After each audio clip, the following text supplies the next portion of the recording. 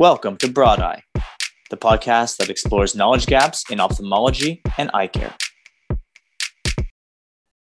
Welcome to another episode of Broad Eye. Today we have as our guest the COO of Enchroma, a California-based company, Mark Madison Shupnick.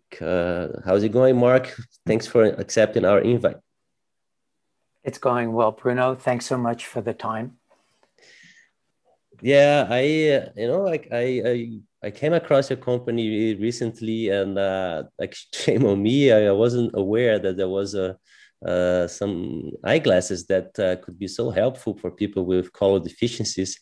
And before we get into the product, which I'm super excited about, color deficiency, color blindness, it's like one of those medical conditions that pretty much everyone already heard about, but very few people understand exactly what it is. Right? A lot of people think that they see black and white, but it ain't the case. So before we get into the product, can you explain a bit like what color deficiency actually is and all the different types of it?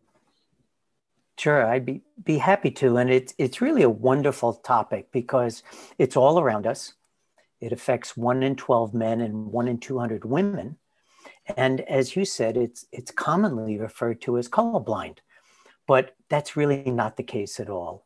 And people who are, quote, colorblind are more accurately described as being color vision deficient, or they confuse colors. And that forms the sort of the basis of their issues. And it becomes a real problem, of course, in school, where early education is color-based, but people have learned to live with it. There has not been a solution before Enchroma. And, I think we're working very hard to change awareness of color blindness, color vision deficiency is probably a more accurate term, and to describe and show and sell, obviously, our simple but elegant product as eyeglasses. So let me spend a few minutes talking about color blindness. And I'll use the colloquial term color blindness because it's the most well-known. It doesn't mean that somebody sees in black and white. They see colors that are confused. Reds become browns, greens become white. So think about a traffic light. And when a person who's color vision deficient comes up to a traffic light, the red light is browner, turns orange, or it's brown, and the green traffic light could be white, actually. And in fact, the brightness of those colors is also reduced, and they're quite dull. In fact, someone at a traffic light who's moderately color deficient might not actually see the lights change unless they stare at the lights, and they don't actually see that same kind of brightness. So it affects a variety of different things. There are 2 types of congenital color deficiencies. You can be green deficient or red deficient.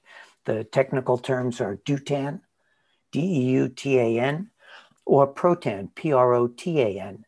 That's red deficient. And there is a 3rd kind of color blindness. It's called TRITAN, and that's a blue deficiency. But that's acquired, and I'll talk a bit more about that. I think you have some questions we'll get into and talk about acquired color deficiency. So the most common forms are this red-green color blindness, and that's what you'll hear. Somebody will describe themselves as red-green colorblind. It turns out they're actually either green color vision deficient or red color vision deficient, but the effect on the way in which they confuse colors is about the same. Reds look brown. They can't see purple because purple is blue and red, and they can't see the red component. And when they say that they can't see purple, what do they see instead? White? They see blue. Okay. So so a person who's red-green color deficient sees yellow and blue accurately, maybe less bright. So if they're looking at purple, which is a combination of red and blue, and they can't see the red, they only see blue. So The same is true for skin tones. They can't see, like for pink, can't see the red that's in pink, so see white or gray. So many of us look a lot more zombie-like to the colorblind than we think. And what exactly is wrong with their eyes that prevents them from discerning colors? So this is a problem with the two of the photoreceptors that are responsible for color. So there are three color receptors in the retina. They're called the cones. They're given names for the ranges of wavelengths of color that they're actually sensitive to.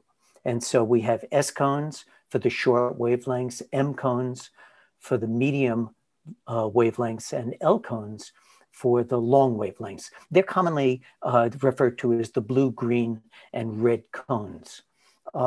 So there's this range of sensitivity, and this combination of the way in which these three cones receive these signals is the way in which we process that information, and your brain actually, quote, sees or is sensitive to a particular color, that sensation, if you will.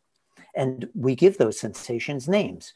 And in English, the sensation for what we've termed red is any variety of reds. And we can see all different kinds of reds, fire engine red and poppy red, and the red that's in different kinds of flowers, or the darkness of different reds. Same for greens, same for all the different colors. But for the person who's colorblind, the sensitivity of one of the cones, the M or the L cone, is shifted. If they're a deutan, green deficient, the sensitivity range of the M cone is shifted to act more like an L cone, a red cone. And that changes then this range or this spectrum of colors that they're actually able to see. And so they don't see all of the shades of colors that others see. In fact, for someone who is strongly color deficient, they may only see 10% of the colors, the million or so colors that the person who has typical or good color acuity. For a person who is red deficient, a protan, their L cone acts much more like an M cone, acts more like the green cone. And so they see an overall lesser range of colors than even a deutan sees. And so again, their reds become brown. Again, purple is difficult to see. Pink is difficult to see. And greens become also move toward the brownish kind of colors. So the red berries in a bush, in a green bush, are not visible actually to those individuals. So anatomically, their eyes are pretty normal, and the histologically the cells responsible for perceiving colors are there, but they're just not functional, right? That's correct. Their sensitivity is different. So they send a different ratio of signal. So our ability to see color usually is each of the cones is contributing to the process signal that we see as a color. And so if you move one of their ranges, then that ratio changes. And so the net result is it's seen as a different color. In fact, they don't have the same range. And I guess that might explain why it's so challenging, like, to make the diagnosis, because there's no test to confirm this. There's no finding for the doctor to see, right? Like it's a functional test that proves or disproves the diagnosis, right? But turn of the last century, there was a test developed called the Ishihara test, and it was a result of a train accident. And so the conductor on the train couldn't see the signals because he was color deficient. So a elegant simple screening test was developed. And the audience, I'm sure, is familiar with those plates made of dots. And in that, dot arrangement is a number or a symbol of some kind that you try to identify. Well, those tests can easily show whether you're color deficient. Now, Enchroma on its website has a more technical-based test. There are other kinds of tests that can be done in the practitioner's office that can help determine the types of colorblindness. And so it uses that same plate dot number arrangement, but it will teach you at the end, or teach the practitioner, whether you're a deutan, a protan, or in fact a tritan. And moreover, the Enchroma test will teach you the severity, estimate the severity of your color deficiency, and whether it's mild, moderate, strong, or extreme. And it turns out that this amount of shifting that occurs in this range of sensitivity is in fact what ends up as whether you are mildly, moderately, or strongly color deficient. So it's a clever way to identify who you are and describe the type and severity of color deficiency that you have, or your child has, or your partner. Yeah, so that sort of answers one of the questions that I would have if there was like different, if it was like a spectrum, right? If there's different degrees of color deficiency. It's still talking about the congenital types of color deficiency. Does it get worse with time, or is it something stable? Like whatever you're born with, you keep it like throughout your life? Yeah, exactly. For those that are congenitally red-green color deficient, what you're born with is what you have your whole life. Mm-hmm. I think it's worth mentioning that as we age, color vision, as well as acuity and contrast sensitivity, that all changes with aging. And certainly the audience knows about cataracts. By age 75 or so, quarter of the population has a significant cataract. Now, that cataract could be because the lens is so significantly yellow, a brunescent cataract. And as we age, starting at around age 10, there's a chromophore, a light absorbing, ultraviolet absorbing material in the crystalline lens that is used to protect the retina from ultraviolet. And its secondary effect is that its byproduct is yellow. So the lens begins to yellow with age. So yellow is a good filter to absorb the color blue, for example. So a person who is in their 70s doesn't see blue as well. And for the ophthalmological staff that's in this audience, or opticians, optometrists, you know that when post-cataract, the patient will say to you when you give them their spectacles, they go, "Oh my God, blue is so blue." And what was eggshell before is now white for my vision, because that cataractus lens was pretty yellow, and it changes the way we see color. So we acquire a color deficiency just from normal aging of the eye.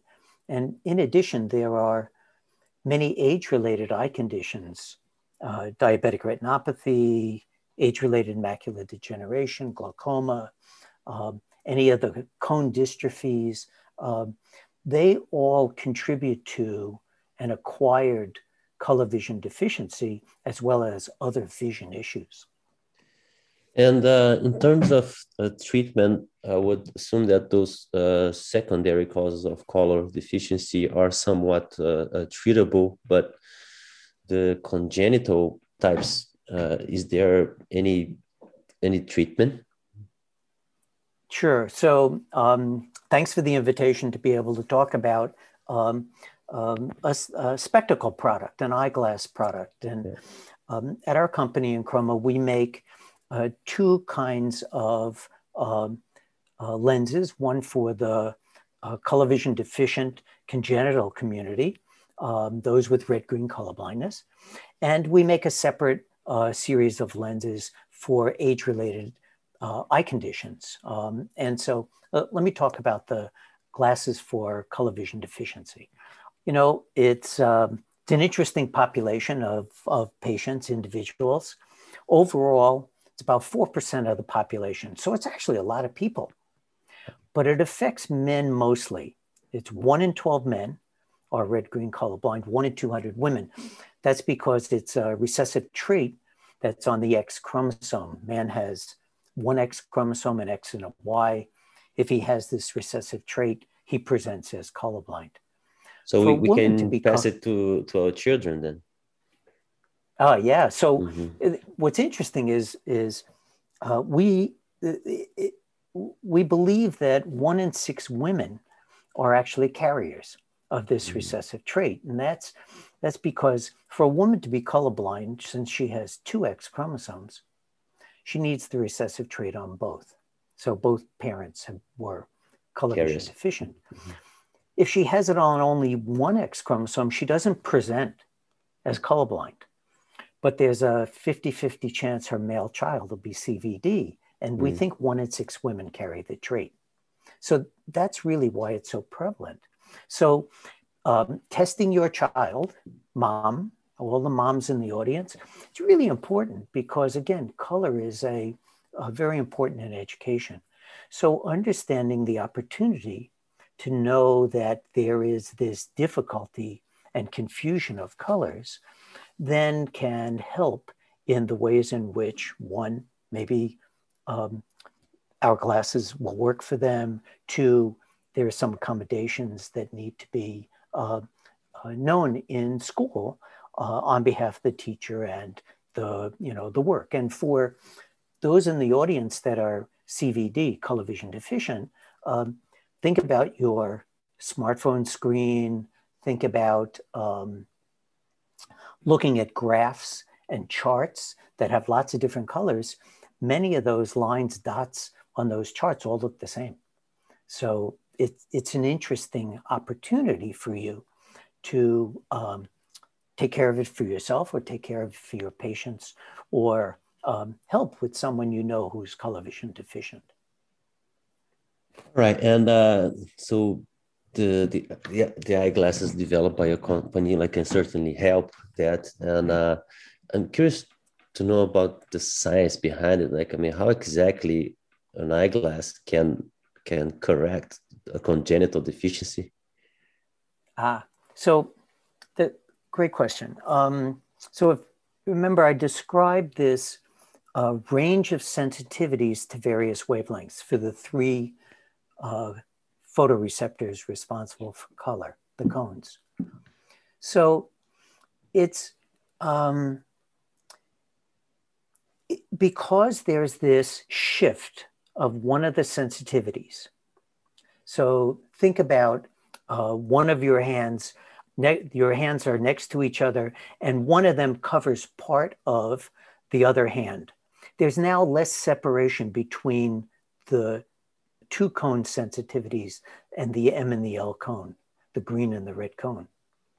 So we produce a filter that absorbs the colors, the wavelengths in this overlap. So we are artificially creating a separation between the red and the green cone that existed before in a person who has typical color vision. So what we're doing, in effect, is reducing this overlap. And when we do this, brain is very magical. It actually can, with this information and this separation and the taking away of the confusing wavelengths, it can reassemble color along the red-green axis. And so this is neural. For some people, it happens instantaneously. For others, it may take a few weeks, but the brain begins to put back together the ability to see shades of color, other colors, more chromatic contrast, if you will, than it was before our glasses. If sorry to just, it's because it makes me think about that condition like amblyopia, right? That kids that need glasses for refractive errors, then the sooner we start them on it, the better, because the brain needs to learn how to see like in the early age. Is it similar with color deficiency? Like, I mean, if we start a kid on those glasses, they're more likely, their brains are more likely to learn than someone that it's like on their mid-age already? We believe that that's true up to a point.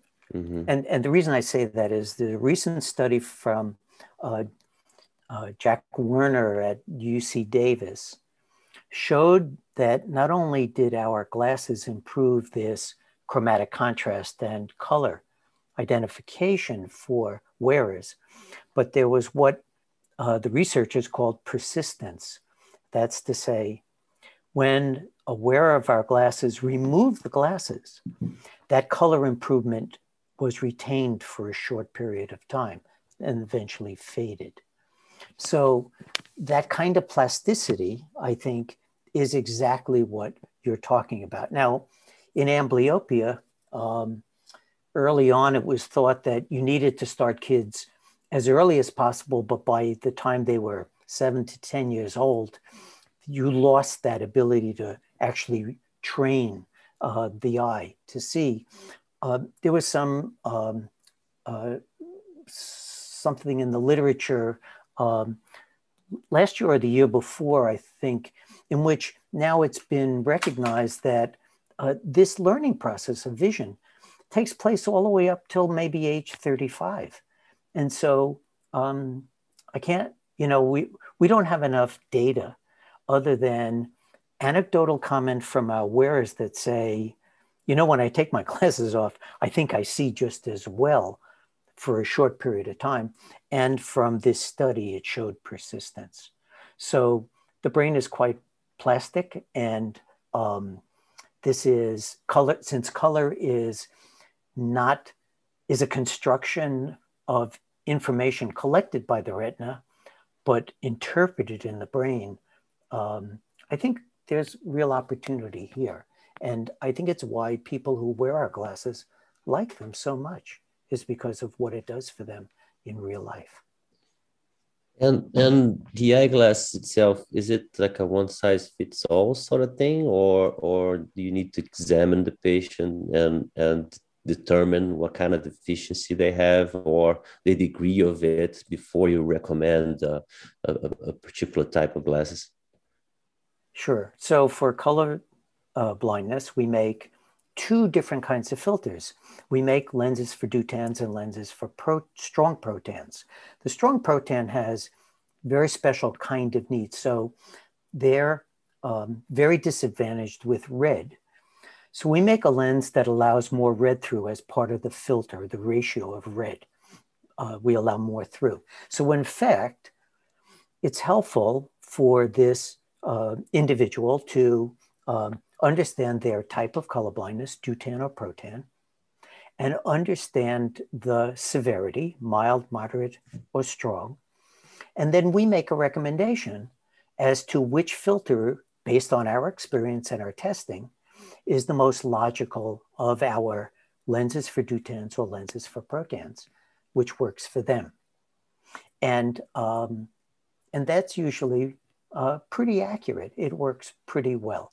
In fact, in the eye care professional's office, the optometrist, ophthalmologist, optician's offices that sell our product, they have a fitting kit and a chart that says, if you test with this result, a moderate deutan, here's your best first choice lens to try. And so that works out pretty well. And this way we can very quickly get people to a solution for their kind of colorblindness. Most of the colorblind community are deutans, 75%, but 25% of protans And so it requires two solutions. And so I have a double question now. First, how limiting it is to have a color deficiency? What activity that they cannot do, and what is the positive impact that wearing the glasses could have on their lives, like just things that they could not do, and then after using the glasses, they became able to. Sure. That makes me smile because your audience may have, and if you haven't, there are some 20,000 first-time user videos that people that purchase our glasses have put online. And we don't organize any of those. These are things that our wearing community does on their own. And is there like a hashtag or something, or how can we find those videos? I got curious just now. Google Enchroma, or go to YouTube and search Enchroma. All right. And they will pop up. And what it shows is people seeing a sunset. You asked, what don't they usually see? Well, sunsets are not the brilliant kind of reds that people with typical color vision see. In everyday tasks, it's really tough for a person who's color vision deficient to choose ripe fruits and vegetables because they can't see the nuance of the shades of color. And so, in fact, food is not as visually enticing because of the difficulty with color. Choosing paint colors, choosing clothing, wearing clothing, matching clothing is really difficult for the color vision deficient. And so they will have somebody that helps them choose clothes or help them match, or they become very limited in the kinds of colors they choose. And so they wear the same colors, color combinations all the time. So our glasses give people an opportunity outdoors, and we sell mostly much more outdoor sunglasses because the world is so beautiful in color. And we do sell indoor versions, and we sell them in non-prescription and prescription versions and all the contemporary kinds of prescription eyewear, so that people can manage whatever kind of situation they're in. And if our glasses work for them, enjoy it with much more brilliance and saturation of colors. Yeah, that's cool. That's very interesting. What's next then for the company? Like, I mean, I'm sure that there's so many great minds there that, good researchers are never satisfied. So is there any product in the pipeline? Is there any other disease that the research team decided to tackle on? Oh, yeah. There are. One is, our on the colorblind side, our glasses don't work for everyone. Mm-hmm. So we continue to look at ways in which to improve this filter so that we can bring this kind of color vibrancy, saturation, new kind of color to more individuals. So for the audience, it is important to know that our glasses work for 80-85% of the colorblind population, but there is still some individuals where either it's not enough of a difference for the cost of our glasses, or because of the severity, this range of color vision deficiency, their severity, our filter just doesn't work. So that's an important aside and a very practical one. So a trial is really important. And as a result, recognizing this, we allow anyone who purchases our glasses 60 days to try them and can return them, no questions asked. I think that the other side of the effect of color on color of aging or age-related eye conditions is really ultimately a very large opportunity. And we have a series of lenses that we have launched recently and continue to talk about in the marketplace and improve. And this is for, the idea came about, if we think about color blindness in its most extreme form, there are people that do see in black and white. The condition is called achromatopsia. And these are individuals who don't have cones, or cones don't function at all. So they have no opportunity for color vision. It also means that they have no opportunity for very acute or sharp vision, because not only are the cones responsible for color, they are responsible for giving you very sharp, clear vision. And if you wear a prescription, it is that change of focus that your practitioner works at to produce a prescription that helps you see clearly, all related to the cones. So in thinking about color blindness and thinking about how we might help all those with acquired color deficiency, and in fact, the other things that go along with it, contrast, color contrast, functional vision, if you will. We thought about this person who was achromatopsic, only saw in black and white, no cones.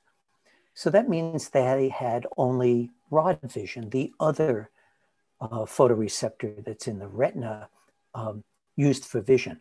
And in thinking about that, the rod C is used for night vision, low light conditions, is not capable of very sharp vision.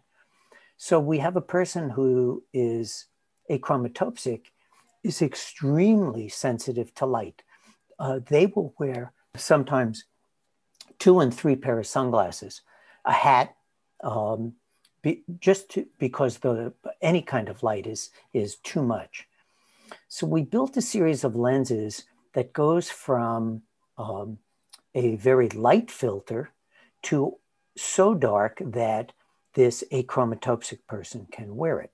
And so we go from 80% transmission lenses in 4 different kinds to 3% transmission, almost no light getting through. But in the unique way we improve color contrast, we're able to actually create a brightening effect with this lens. So that's the first time that that's been done. So this series of lenses we call LX for low vision prescription, improves color contrast, improves the vibrancy of reds and greens, because anyone with an age-related eye condition is losing color. Any low vision patient is color vision deficient. And so we've, in our testing, found, and we believe, that if we can improve the chromatic contrast, the actual color vibrancy, we can tickle visual memory, and we can give somebody back functional vision. We can't improve their acuity per se, but we can give them back this kind of chromatic contrast improvement that allows them to, as I said, rely on this functional memory. We have an optometrist in Michigan who sells our products. He made these LX lenses for his mother, a 90-year-old woman in a memory care facility. And the staff said to him that with the glasses, she's able to negotiate the change of texture from tile to carpet with much more confidence than she had been.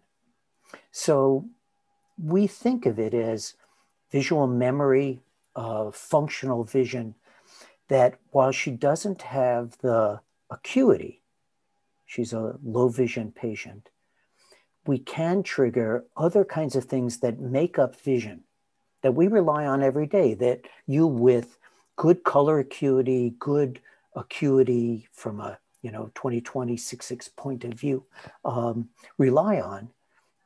that's really your functional vision is made up of color, contrast, and that acuity all used together. And that's what gives you mobility and independence. So one should think of this new product, these LX filters, as a way of helping to manage any kinds of maculopathy or retinopathy where there's a loss of functionality of the cones. The other thing that we think is important in these lenses is considering rod vision. So these lenses are filtering out the light that affect rod vision. So the sensitivity of the rods, we are absorptive to that kind of light. So we protect the rod for night vision, dark adaptation. And the same is true for the IPRGCs. So there are a variety of opportunities in these lenses for the over 50-year-old in any kind of situation where vision is on a path to what might be termed, no functional vision or total loss of vision. Yeah, that's such an interesting perspective because, like, for those macular conditions, the metrics of success have always been anatomical or visual acuity, right? But very little it's talked about in terms of like color sensitivity. Yeah, I think that an opportunity here for the practitioner is in the treatment regimen for like AMD, where there are regular visits managing the changes that occur, that there may be injections, VEGF injections to help to manage the change, early detection of photopigment changes. But what do you do for the everyday life of that patient when they leave your office? And how do we manage their glare sensitivity, which is increasing with age and with most of these conditions, and their loss of contrast sensitivity with these conditions? One of the better ways of doing it is with filters. Now, for most offices, that's been left to the patient themselves to, when they're experiencing an issue, to go shop for sunglasses, for example. But I think that the practitioner, with an understanding of how these filters work, can actually, in their office, prescribe a better solution for their outdoor, indoor, daytime, nighttime kinds of needs. And that makes for just a more mobile patient as their disease is, progressing. And it's a solution that it's relatively inexpensive, non-invasive, and like basically risk-free, right? Like, I mean, it's not something like it's always worth trying. True. Yeah, I think you put it really well. It is. It's interesting, as we talked in colorblindness, where for some patients, it may take some time for them to recognize the improvement. In the case of these lenses, that improvement is immediately noticed. And in fact, I've been an optician for a long time. And so I wear these lenses in its lightest version when I work at the computer all day long. And I prefer them. And for those in the optical community, we know that the over 50-year-old sort of changes to brown sunglasses from gray ones because of the improvement in contrast, because of the loss of contrast that occurs over a lifetime. And so I think there's a real opportunity here to really help the everyday life of these patients. Very cool, Mark. I guess that's it. Thank you very much for sharing your knowledge and bringing awareness about this product that can help so many people. That was the other thing that I wasn't very aware of, like, how prevalent color deficiencies is. So I hope a lot of people see this episode and then they take action, to get something that like might improve their lives. Sure. And our website, enchroma.com, is full of educational information on types of colorblindness. If you have a child who is colorblind, what's the path that it takes? What about what colors does my dog see? Color is this really wonderful thing in our lives, and we want to celebrate that for everybody. So I invite everyone listening to this podcast to visit the website and to ask questions of us. We're available through the website, and happy to talk to you and help you in any way that we can. All right. Mark, thanks again. I won't hold you any longer. It was a pleasure chatting with you. And I hope that in the future, we're going to have the opportunity to bring you again. Thanks so much, Bruno. I appreciate the time very much. Thanks to Broad Eye. Have a good day, Mark. Thanks.